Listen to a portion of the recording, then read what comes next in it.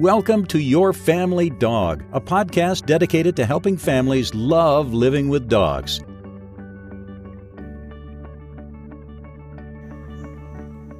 Hi, and welcome back to Your Family Dog. I'm Julie Fudge Smith, and we're here today to talk about crate training, part 2. So Tina and I were just talking before we started recording, and I said, I really ought to be recording because you're saying so many wonderfully brilliant things, and I'm not getting them down on tape, and I want the whole world to hear your brilliance. So we're hoping that Tina's brilliance will come shining through yet again when we go back to this conversation. We're doomed. We're doomed. Yes. Because Tina and I, really, seriously, we are totally brilliant and so smart and funny and clever. And then we turn on the recording and then that's what you get is us. But then suddenly we're just dorks. Yeah, we're just dorks. So we're going to try today to put our stunningly brilliant selves on the podcast. And you can let us know if we have achieved that or not. But what we're going to talk about today is last time we talked about crates and why crates are important and why you should consider training your dog to stay in an enclosed area, if not a crate, a small area. And we haven't heard, as far as I know, from anybody overseas. We really would love. That's because it hasn't come out yet. It will come out. Anyway, maybe we will hear from somebody about what they do if they don't crate it. But anyway, so last week was all about why you should crate and some basics on how to crate and how to get started. And so this week we want to continue the crate discussion and talk about crate enrichment and what exactly does that mean.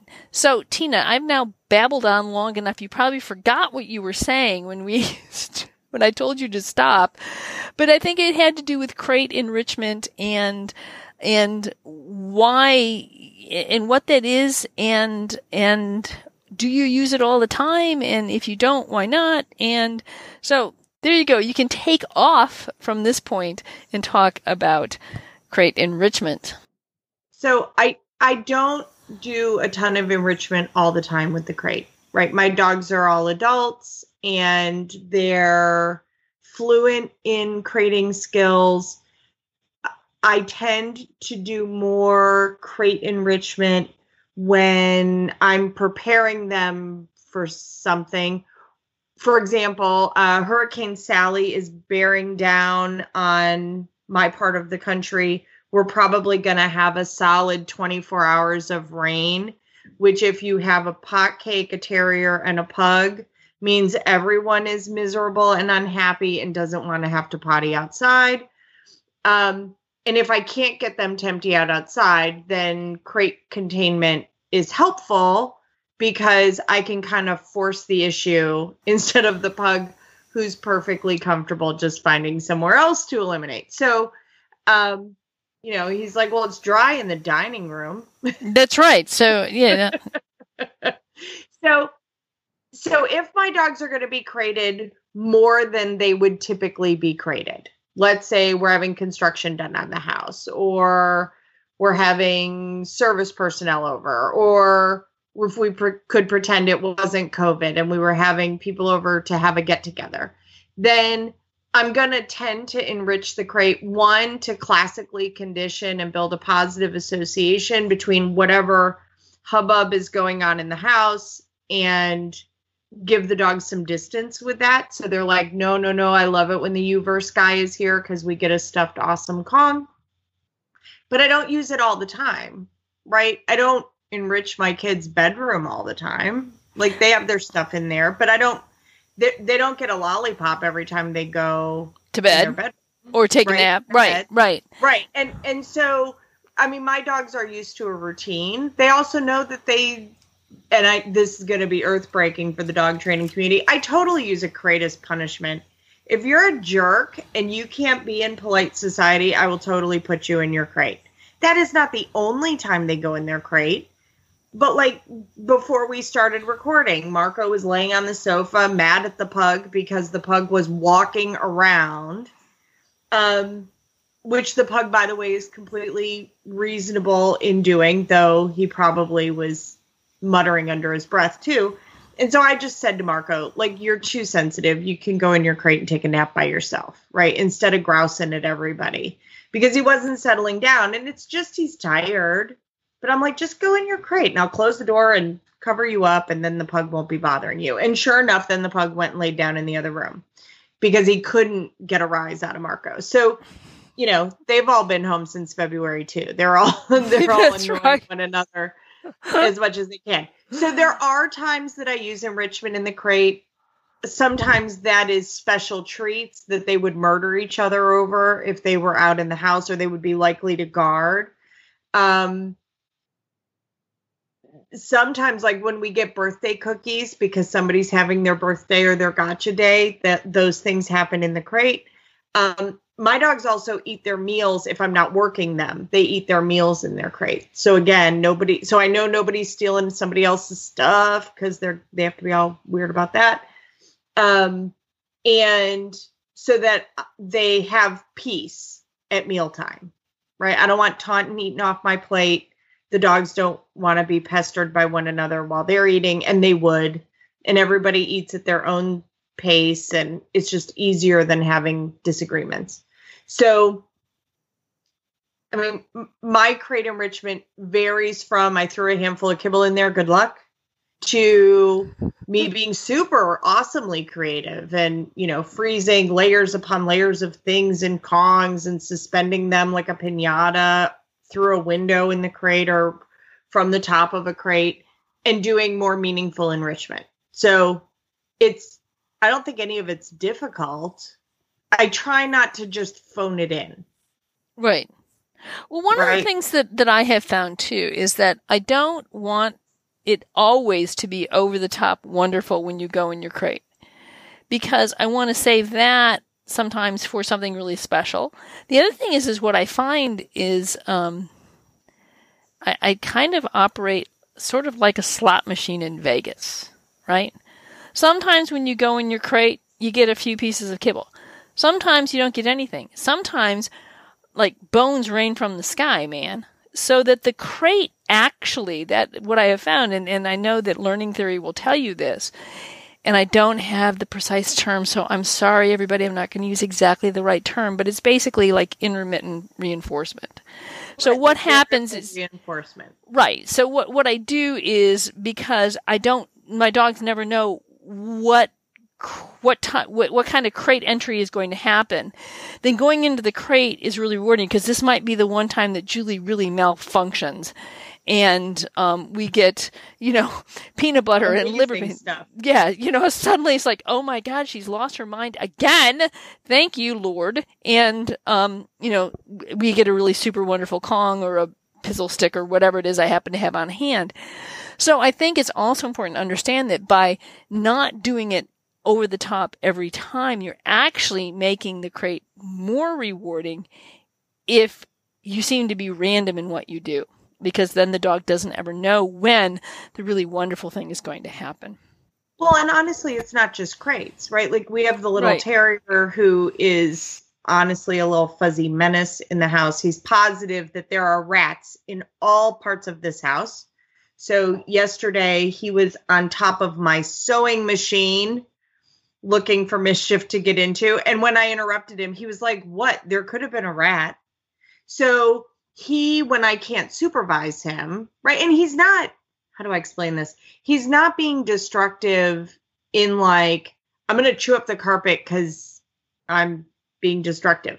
He's more, there could be a kernel of dog food and he will destroy our house trying to get it out of the carpet. So he just doesn't have a lot of house manners yet. So he's often in a playpen, right, in the living room. So I can manage what's in his environment. He can have more inclusion with the family than I can do than the crate, right? He would spend a lot of time in the crate if I didn't have the playpen for him to do. Right. The same thing, I do enrichment there too. So sometimes he goes in the crate and he gets amazing stuff to chew on, like a Star Mark ball with one of the inserts in it. Sometimes he gets a Kong. Sometimes he gets his food in a slow feeder, right? There's all sorts of different things that happen for him. Sometimes he just gets different toys, right? So the toys that are usually in there, I swap them out for different toys. He gets a water buffalo horn instead of the Benebone today. But again, I want him ideally to be learning how to settle in the house and not try to murder the cat. So I don't want it so enriching that then he's going to guard that space. So there's just a little bit of like, how do we shuck and jive? That's probably a bad term, but how do I make it enriching enough that he doesn't mind going in there? He's not viewing it as like he's in doggy prison, but also not so awesome that he's willing to go to fisticuffs with the other dogs if they get near it. Right? So that's a different balance depending on the dog. Right. Absolutely. Like, Zuzu probably wouldn't worry about it at all. Like that wouldn't even be a concern. But I have a household of dogs who are a little bit high strung. So Clementine would be a little more possessive about things than I think Zuzu. And Zuzu's just a lot easier about, okay, if you really want it, then okay, fine, you can have it.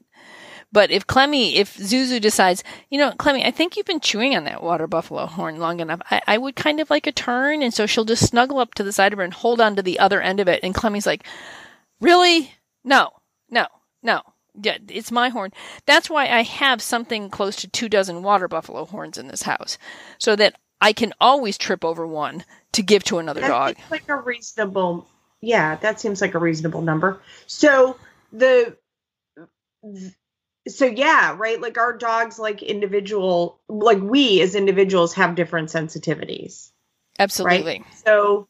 So Clemmy is more on the end of like, no, these are my crayons. Please don't touch them. Can you see her asleep in my chair over there? She's so cute. Yes, she's in my leather chair. Oh my gosh, you let your dogs on the furniture? Gasp. Yes. If she were to start guarding the chair, then I'm sorry, you have lost all privileges for being on the chair. Right, then you lose the chair. Right. And if she's terrible. Like I'll be in my chair and I'll get up to, I don't know, use the restroom. I get back and she has sprawled across the whole thing. It's like, well, I'm sorry, you abandoned it. And it's like, I'm here.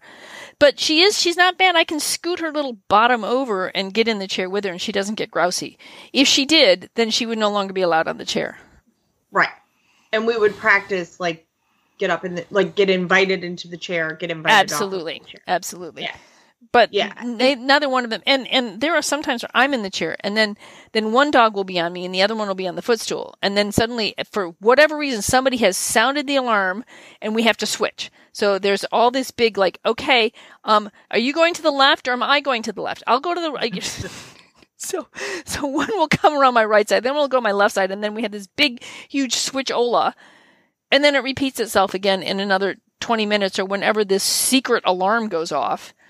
And we have to rotate dogs somewhere. Yeah, I don't understand it, but it's the same kind of thing. Is you have to work according to the dog, and if we were to start showing things of possessiveness, then I'm sorry, we have to work to abate that because I kind of like it is actually my chair. It's not actually the dog's chair. So, right. I mean, I'm not trying to resource guard it or anything. I'm more than happy to share it with the dogs. But because of that, they have to be willing to share it with me. Yes. So whether I think we're doing enrichment in a pen, in a room, in a crate, in a yard, in the car, I think setting them up for success is a little bit of a balancing act depending on the dog, right? And I try to do, because I have some very sensitive dogs, I do a lot of classical conditioning with enrichment. So, for example, if I had a dog who was afraid of thunderstorms, it might be you get a really amazing stuffed Kong with amazing things in it and a sardine sticking out that's frozen because that's disgusting. And you're getting that in your crate while the sound of fireworks is playing quietly in the background. So the dog's building a positive association. Or, for example, my the menu food delivery subscription I do typically arrives on Wednesday. I know that is the case. The dogs like to lose their ever-loving minds over that. And so I get notifications so I can set the dogs up that they're in their crates, they're having something yummy to chew on when that delivery is going to occur, so that they don't spend all day Wednesday flipping their lids about, was that the delivery that we needed to yell about today? Because I don't want that repeated the rest of the week, or we cascade into, Barkosaurus Rexes. So the same thing if I had a service that came and mowed the grass, that would be on a schedule. I would have the dogs occupied in a positive way so that they're not guarding the house, from the guy with the lawnmower and the weed whacker. So I think a lot of times we can use enrichment to float in a crate, in a pen, in a bathroom, wherever you're going to stash the dog, to build positive associations and to avoid the things that we tend to fuss at them about. Right? Right. Don't yell Right. at the yard guy the whole time he's here. Or, and I will say some of my more affluent customers, I think, have a much more difficult time of it because their properties are substantial enough that there's people in and out all the time. Right. And I find that those dogs tend to get more and more aroused and guardy because there's a pool guy and there's a yard guy and there's a handyman who's there all the time. And then the pest control guy shows up, and then this guy and that guy and this chick and that chick and then this person. And so it often those households are very, very busy. And Yes. It's not the same pool guy every week. Like, it rotates between 6 pool guys. And so now the dog is like, who is this coming on the property today smelling like strange chemicals and holding a broom in his hand? So we talk a lot about, like, is any of that stuff on a schedule, and can we insulate the dog from it a little bit so that they're not having a big, huge stress that's happening constantly all week long? Because then, of course, when your house guests come over, your dog's a little bit nutty. Yes. Yes, absolutely. And one of the things that this reminds me of as well is scheduled visits that may not be regular. I mean, I don't have the dishwasher repair guy in every week, right? But I do occasionally will have a AC guy or an air conditioner, or the roofers come, because I have a slate roof that's like 100 and some odd years old.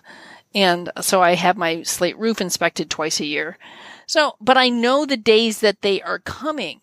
So it's the same kind of thing. If your dog views the crate as a pretty happy place to be, right? And you know that this person is scheduled to come, whether it's on a regular schedule or not, there's no reason why your dog has to meet every person that comes to your house. So we might as well have a happy place for them to be, so that that these things do not turn out to be incredibly stressful events for them. Because the one thing I don't want is for my dog to think every time I have to go in the crate, that means somebody scary is coming to the house, or that something bad is going to happen if I were out of the crate. So you want to condition them that the crate's a great place to be, but you also want them to feel as though people coming to the house is a good thing because I get to go into my crate and get a tasty Kong. Right. So, and some dogs like Zuzu are excited to meet the new person, right? Like, if you have super social dogs, but remember that guy who's coming to fix the dishwasher is there to do a job.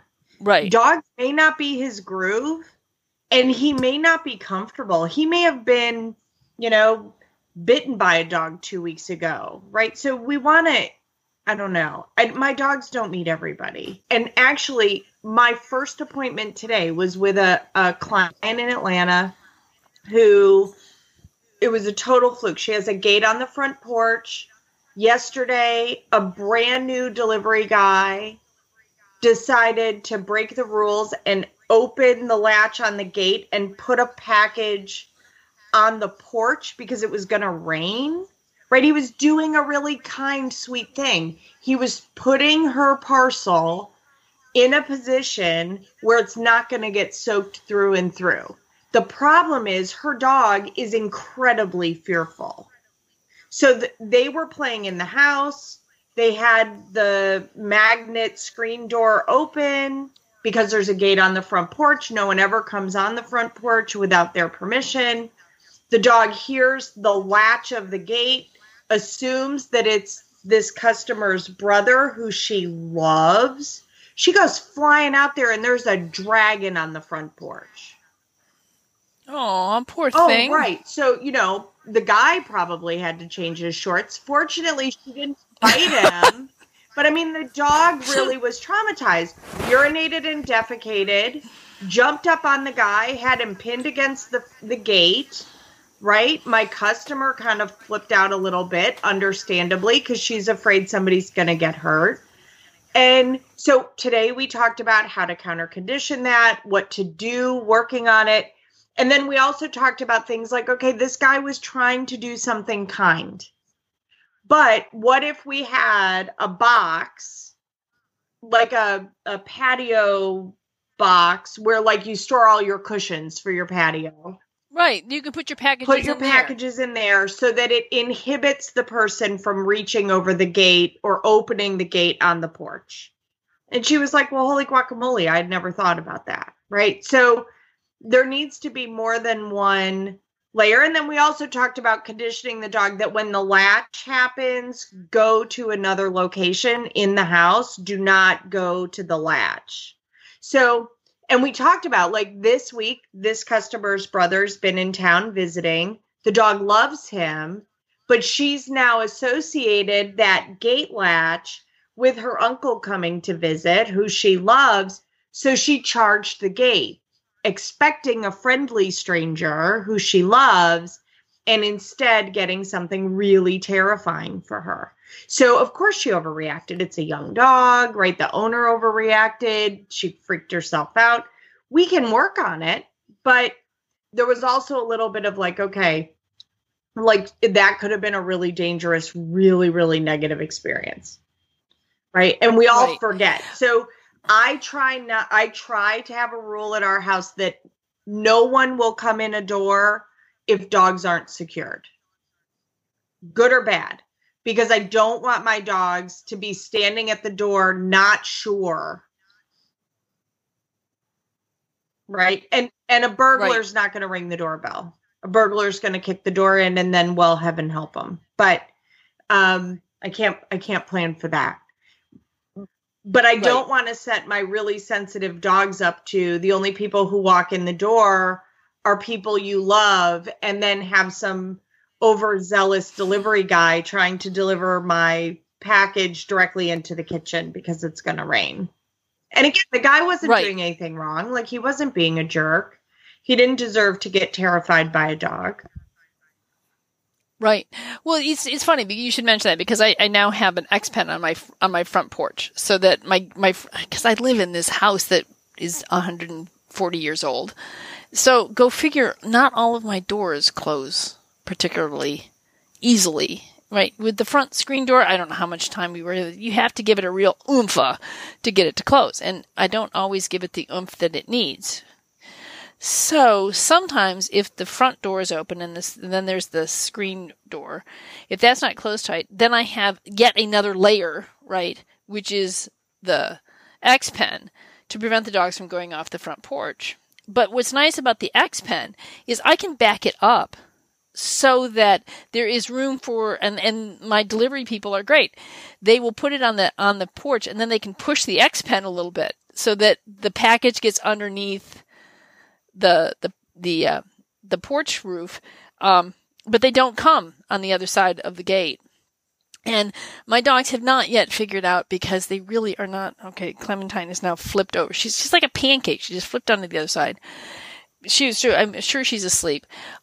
They have not quite figured out that they could actually push the X-Pen off the porch, but you can't. It's just too hard, and we can't possibly figure that one out. So, but it's nice to have a couple different layers of security, and one to have that's like the X-Pen is just, it's nice and flexible. So, like for example, when my writing partner comes over and we write on the porch on Friday morning, as much as my dogs adore her, she doesn't necessarily want them in her lap when we're writing. But the dogs want to be with us. So once again, this X-Pen is really nice because I can configure it that the dogs can be outside with us, but not on top of us. And so that's something to consider, that if you don't want to necessarily use a crate, but you feel like you need to teach your dogs a little bit more about management, because both of them get so excited. Oh, look, they're two of our favorite people. There's Julie and there's Laura, and we need to be with both of them. Well, yeah, you can be with us, but you don't have to be on top of us. X-Pens are another excellent way to provide another level of not only security, but a way in which your dogs can think, oh, whew. Well, like you do with your Jack Russell, I can be with you, but and I want you to be with me. I just don't want you to be on right, me. And I like that halfway house, but I've had to train it, right? He's not used to being secured in any way whatsoever. Thank you very much. So there was a little bit of just teaching him this isn't that big a deal, right? Good things happen in there. Because if I just used it, well, like you're talking about, right? Like if I only used it to be like, oh yeah, you lose freedom and you're now ostracized from everyone, that little social dog would really struggle with that. Right. Well, and it's not, and the dogs they get to meet Laura. Laura will greet them and we say hello and so on and so forth. And then I get everybody settled down on the other side of the X-Pen. Usually I've tossed a bunch of kibble down for everybody, or everybody gets something to chew on or whatever. Or maybe sometimes, depending on who's calm, maybe sometimes one of them is in the X-Pen, the other one's on the other side of the X-Pen. But it's nice because I can manipulate the space and the dogs to accommodate what's necessary for that particular day, and to provide them some enrichment within it so that they will settle down and take a nap. Because sometimes if Laura and I are talking or I'm working, it's just, and we bump into the dog, it's one of those, it's almost like they can't settle if they have to be right on top of us, but they can settle if they can just be with us. Right. So, and I'm assuming you taught that, like how to be in the X-Pen separate from just when Laura's there. Like you started with like, hey, sometimes we go in the X-Pen and yummy things happen, and then we come back out, and then floated Laura into the mix. Yeah, well, I guess I did. I mean, let me put it this way. One of the things I thought about is like, especially, well, at the beginning of this year when I was on crutches and, I was taking care of Clemmy, we just spent a lot of time together in the kitchen, and there were gates.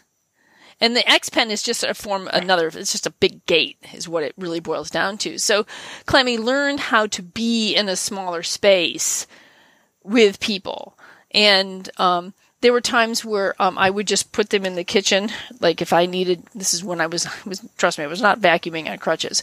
But, if I had to be someplace, there are times where there was one time I was working on my novel, and I plotted out my novel on a big, huge piece of butcher paper that's about 6 feet long or so. And I had it on the floor of the dining room. And honestly, didn't really want them walking on it when I was trying to plot out all the scenes. But I was right next to the gate by the kitchen. So they both laid on the other side of the gate, and I would occasionally toss them treats or give them things or get up and let them out. So they could be with me and watch me with this big piece of paper that I think they really thought was there for them to shred. But it wasn't there for them to shred. It was there for me to write on. So I think I did a lot of things like that. And Zuzu has her gate into my office, that she has found that to be comforting. So yeah, I kind of use gates a lot and have used them a lot in a variety of situations that the dogs are just used to the idea of gates being there at times. Right. And sometimes people are on the same side of it with me, and sometimes people aren't. But the beauty of gates is at least the dogs, I don't think the dogs feel quite as, I think they feel a little bit more incorporated, as you were saying with your Jack. I have a little bit, it's not like you really need your downtime in your crate by yourself because you can't handle the world right now. Gates are a little bit more sort of environment friendly, if that sort of you know what I mean? Yeah, they're just another tool. They're just another Although tool. It does make me laugh because I talk to a lot of young families that they don't like use a playpen or a park and pay with kids. And I'm always like, I don't know how you would do that. With itty bitty kids, I'm like, okay, I don't have good answers for that. Like I can remember when my brother was little, the only way my mother could take a shower and brush her teeth or go to the bathroom in peace was to put him in a playpen. Right. And the same thing. There were special toys he got when he went in the playpen. It wasn't his favorite thing. He would much have been, it would have been much preferable to him to be a menace for the entire house. I say that because he's the youngest, right? He's the only boy. So obviously a menace. Doesn't follow any of the rules. So, it was a safe, secure place to put him when my mom couldn't supervise. And that's how I use crates and X-Pens and tethers and gates and all of those things, right? So I sometimes people are like, well, we're not going to use any of those tools. And I'm like, okay, well, then I am only of limited help because I don't really know how I would teach a dog to, for example, stay off the furniture kindly when I'm not home to reinforce that lesson. Like, I think the vast majority of dogs would be like, yeah, if you're at the office, I'll be on the squishy sofa. Yeah. Because why wouldn't I? Like, Jack's sleeping on my bed right now because it's unoccupied and it's really comfortable. So he's he has peace and it's nice and quiet and it's a dark room and he can just nap, which is what dogs do a lot of the time. But sometimes I think, I don't know. I don't know how I would teach a dog to not be on furniture if I'm not home to reinforce that. Right. I agree. Because I don't, and so, and we can say, like, there are people who will use really ugly, mean things to teach their dogs that, and I'm just not willing to go there. Right. I'd agree with you on that. So I think the whole idea here is if you're going to crate your dog, which we think your dog should learn how to be crated or to be contained within a smaller environment, such as a laundry room or an X-Pen, that it's something that you do want to do, and it's something that what you want to do is make sure that the dog understands that this is a good place to be. And you can do that with a variety of reinforcements. Sometimes it's kind of small, sometimes it's kind of big. That intermittent or sort of random reinforcement will help to make it actually a much nicer place to be.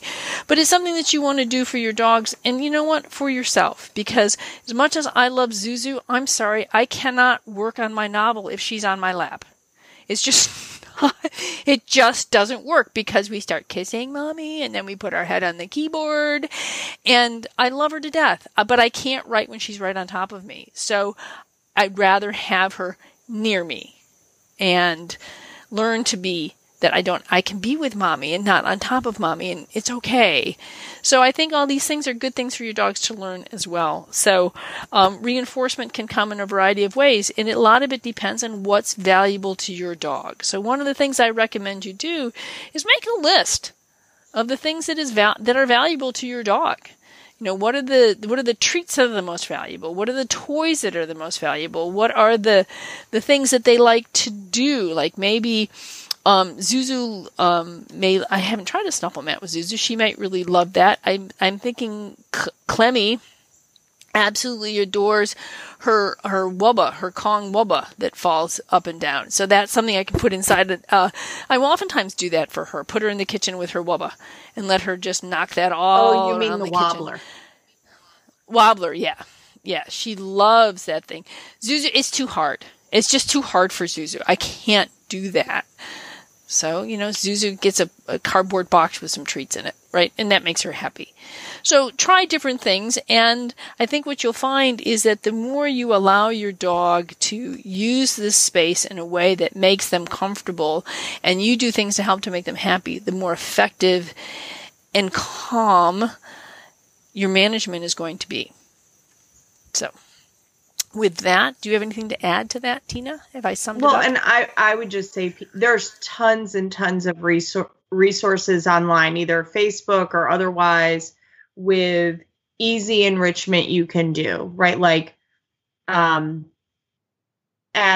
a Kong and securing it to the door of the crate so that the dog it's off the floor. The dog can't use their feet, or like all sorts of different ways of doing it that the Kong's suspended, right? You have to be safe about it, but you can do all those things and make it interesting and a different puzzle for the dog. Right. And again, like, it can be difficult, it can be easy, it can be paced for that individual dog. And I will also say, like, I think sometimes people who are resistant to a crate, we lose them when we're talking about young puppies, right? Because you are pretty restrictive in how much space they have, because we're trying to get them to hold their bowel and bladder until we take them out, so we don't give them a whole bunch of free space.